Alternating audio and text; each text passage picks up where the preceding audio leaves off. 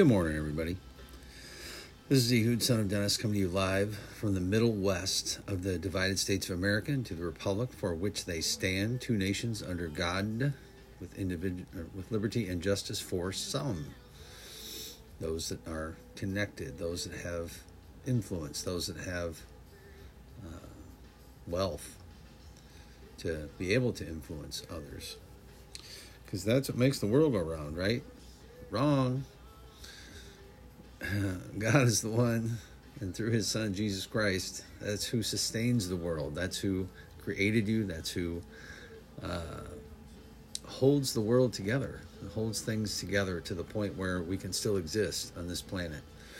It is not due to global warming that things are going to come to an end, which we got a story in the stack this morning that is quite interesting in that regard. Anyway, we come to you as, I like to say, or like to think that before the late Mr. Limbaugh passed, I was able to get access to the other half of his brain that was tied behind his back, just to make it fair for me to be able to communicate these truths to you. But do miss that guy. He was something else. So good morning, welcome to the show. Today we're working on Genesis, the book of Genesis, the book of beginnings. It's in the Bible, in case you haven't taken a look at that in a while. And the Bible is a fascinating book. It really is. It's got everything you could ever want. Some people call it a love letter from God. Some people call it a life manual for existence. Before leaving the planet, before leaving Earth. And, I just look at it as God's instruction book. He gave us history, the one true history of this planet that goes back to Adam and Eve. And, I did a search last night on DuckDuckGo. I just said, how did life begin? And just a simple question. And 90% of the answers, 95, were evolution. And it breaks my heart that things like ICR and Answers in Genesis don't come up in a search like that. And so I'm going to do some digging over time to see what I can do to help that. I'm sure greater minds than mine probably have already looked at that, but it should be balanced at least with both sides of the equation. But it amazes me how people have just thrown that overboard. And when you look at some of the things that they say in each of these, when you look at the search thing, we'll talk about that in a bit. I got to read some of them because it really is comical. It is very, very comical what these people put faith in. When you get down to it with how accurate the Bible is at depicting everything. And yet science has just eroded that away or tried to and created its own religion because it's really what it is. It's a religion. When you look at how they frame things, it's they're putting faith in things that might have been because they don't have any proof. There's no proof for it whatsoever. It's just a hope so that they don't have to submit to the will of God and recognize that there's a higher authority over all of this that we need to be subjected to. So with that, let's look at Genesis chapter 12. We're still following the story of Abram. He has not become Abraham yet. And he's quite the character. Now, the Lord had said unto Abram, get thee out of thy country, and from thy kindred, and from thy father's house, into a land that I will show thee. And I will make of thee a great nation, and I will bless thee, and make thy name great, and thou shalt be a blessing. Now, a lot of people don't remember this was communicated to him early on. He hadn't had kids yet. Sarah was barren. And yet, here God is promising he's going to make him a great nation, which means he's going to produce a child through him and his wife. And I will bless them, that bless thee, and curse him that curses thee. And in thee shall all the families of the earth be blessed. Now there is the indicator of God's eventual choice in using Abraham. So it's through his line that Jesus will come someday. So Abram departed as the Lord had spoken unto him. So, I got to give Abraham credit. God tells him to do something, he does it. And Lot went with him. And Abram was 75 years old when he departed out of Haran. And Abram took Sarai his wife, and Lot his brother's son, and all their substance that they had gathered, and the souls that they had gotten at Haran. And they went forth to go into the land of Canaan. And into the land of Canaan they came. Now the souls at that time, it appears to me there was slavery that went on, and people would sell themselves into slavery if they didn't have another means of sustaining themselves. And so there were laws or rules that God put in place for that type of stuff that we'll see later. But, it's not that slavery's been around a long time. But this was a choice by that individual to sell themselves into that type of situation. And Abram took Sarai his wife, and Lot his brother's son, and all their substance they had gathered, and the souls they had gotten. So they're in the land of Canaan. Into the land of Canaan they came. And Abram passed through the land unto the place of Shechem, unto the plain of Moreh. And the Canaanite was then in the land, and the Lord appeared unto Abram, and said, Unto thy seed will I give this land. And there builded he an altar unto the Lord, who appeared unto him. And he removed from thence unto the mountain on the east of Bethel, and pitched his tent, having Bethel on the west, and Hai on the east. And there he builded an altar unto the Lord, and called upon the name of the Lord. And Abram journeyed, going on still toward the south. And there was a famine in the land, and Abram went down into Egypt to sojourn there. For the famine was grievous in the land. And it came to pass, when he was come near to enter into Egypt, that he said unto Sarai's wife, Behold now, I know that thou art a fair woman to look upon, and there it shall come to pass, when the Egyptians shall see thee, that they shall say, This is his wife, and they will kill me, and they will save thee alive. I pray thee, thou art my sister, that it may be well with me for my sake, and my soul shall live because of thee. So Abraham doesn't seem to have a problem lying to the Egyptians here about Sarai not being his wife. And because for some reason in his mind, he's, I believe, being deceived here that they're going to kill him and take his wife. And I don't understand in my own deal that, why it would be any different if it was his sister. I guess if it was his sister, they wouldn't have to kill him to take her. And it came to pass that when Abram was come into Egypt, the Egyptians beheld the woman that she was very fair. Now she's 70-some years old, folks. So things were different back then. The earth still wasn't maybe in its current condition or shape, which is just another thing that goes against the idea of evolution, that things haven't always been the way that they are. The princes also of Pharaoh saw her and commended her before Pharaoh, and the woman was taken into Pharaoh's house, and he entreated Abram well for her sake. And he had sheep and oxen and asses and men servants and maid servants and she asses and camels. So Pharaoh gives him all this stuff for giving him his supposed sister. And the Lord plagued Pharaoh and his house with great plagues because of Sarai, Abram's wife. And Pharaoh called Abram and said, What is this that thou hast done unto me? Why didst thou not tell me that she was thy wife?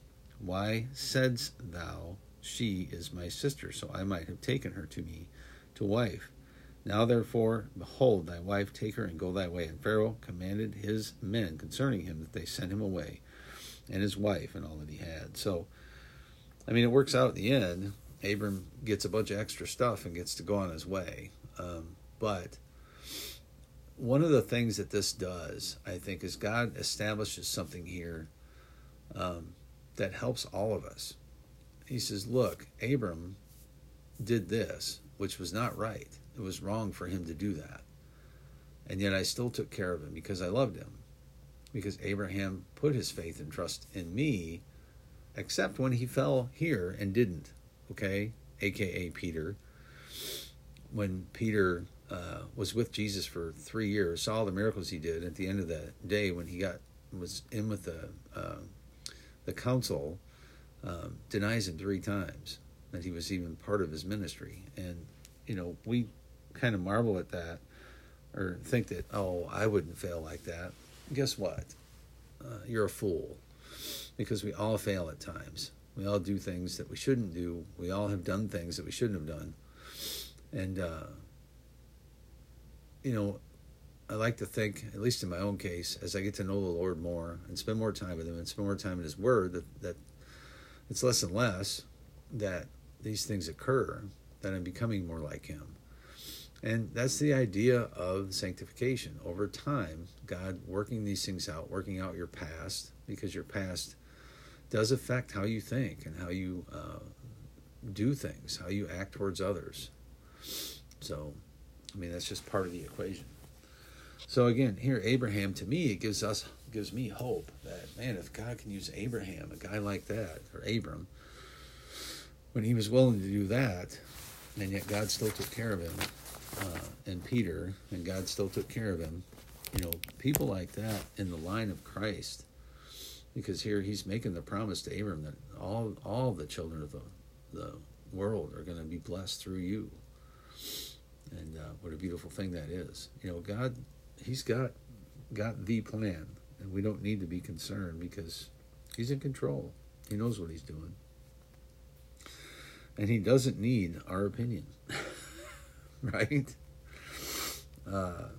So, anyway, let's take a quick look at some news, and then I got to hit the day. Let's talk about that. I did this search. How did life begin on Earth? So we've got science.nasa.gov. So tell me that the government doesn't have an established religion. Earth's atmosphere today bears little resemblance to the atmosphere of Earth, the early Earth in which life developed. It has been nearly reconstituted by the bacteria, vegetation, and other life forms that have acted upon it over the years. So again, how did life begin and evolve on Earth? How did life originate? Understanding evolution. How did life begin? National Science Foundation. Many scientists believe that RNA, or something similar to RNA, was the first molecule on Earth to self-replicate. So, molecules used to self-replicate to begin the process of evolution that led to more advanced forms of life, including human beings. And they just say it like there's no doubt about it.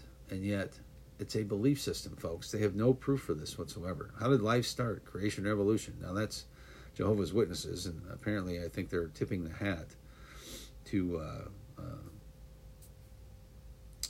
creation, which I give them credit for, though they missed the boat on many other things. How did life begin on Earth? Science ABC. Earth has been bombarded by countless meteors, asteroids, and comets over its more than 3 billion year history. Well, I thought it was 15 billion years, but I don't know.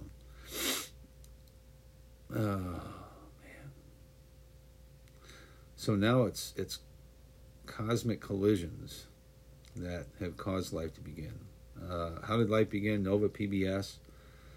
Life is something that emerges on a developing planetary surface as part and parcel of the chemistry of that surface. Life is really part of the fabric of the planet like Earth.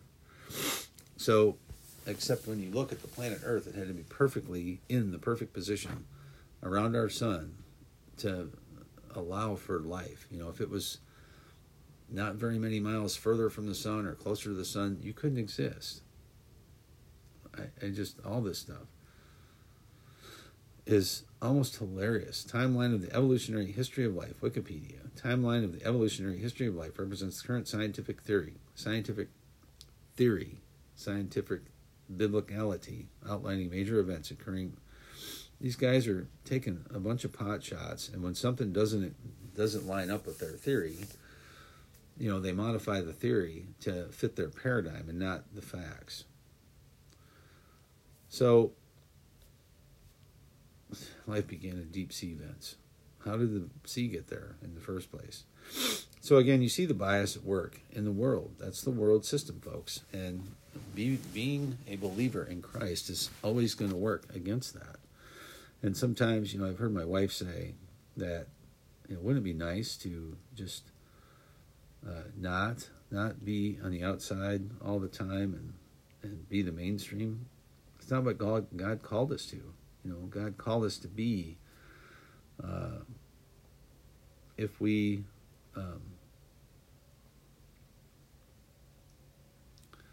if we had, I don't want to say this,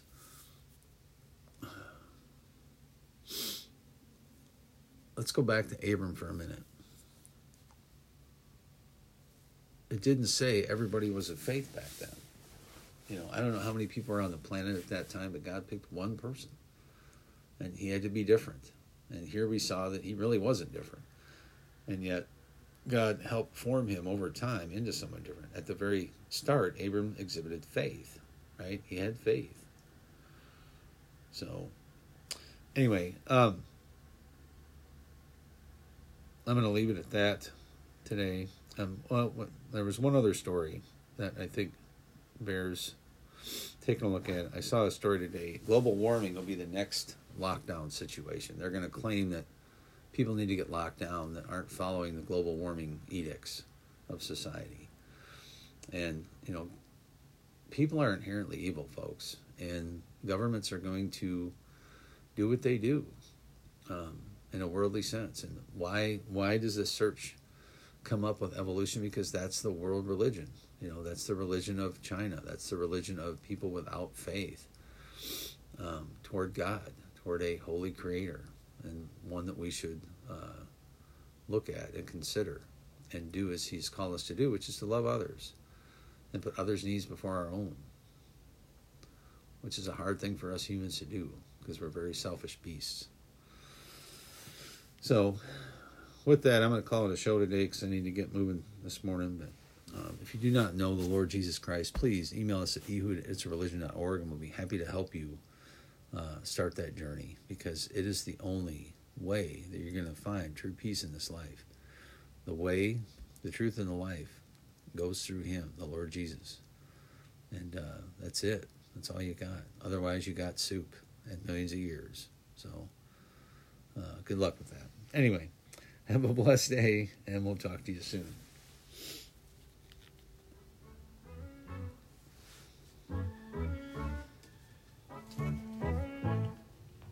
Thank you, Lord, for the small things, like me and her on a porch swing, for summer nights and fireflies and the sound of my old six string. Blessings on blessings on blessings on blessings. If I still got breath in these lungs, then that's all I need to get down on my knees and be thankful for all that he's done. For my mama, for my friends,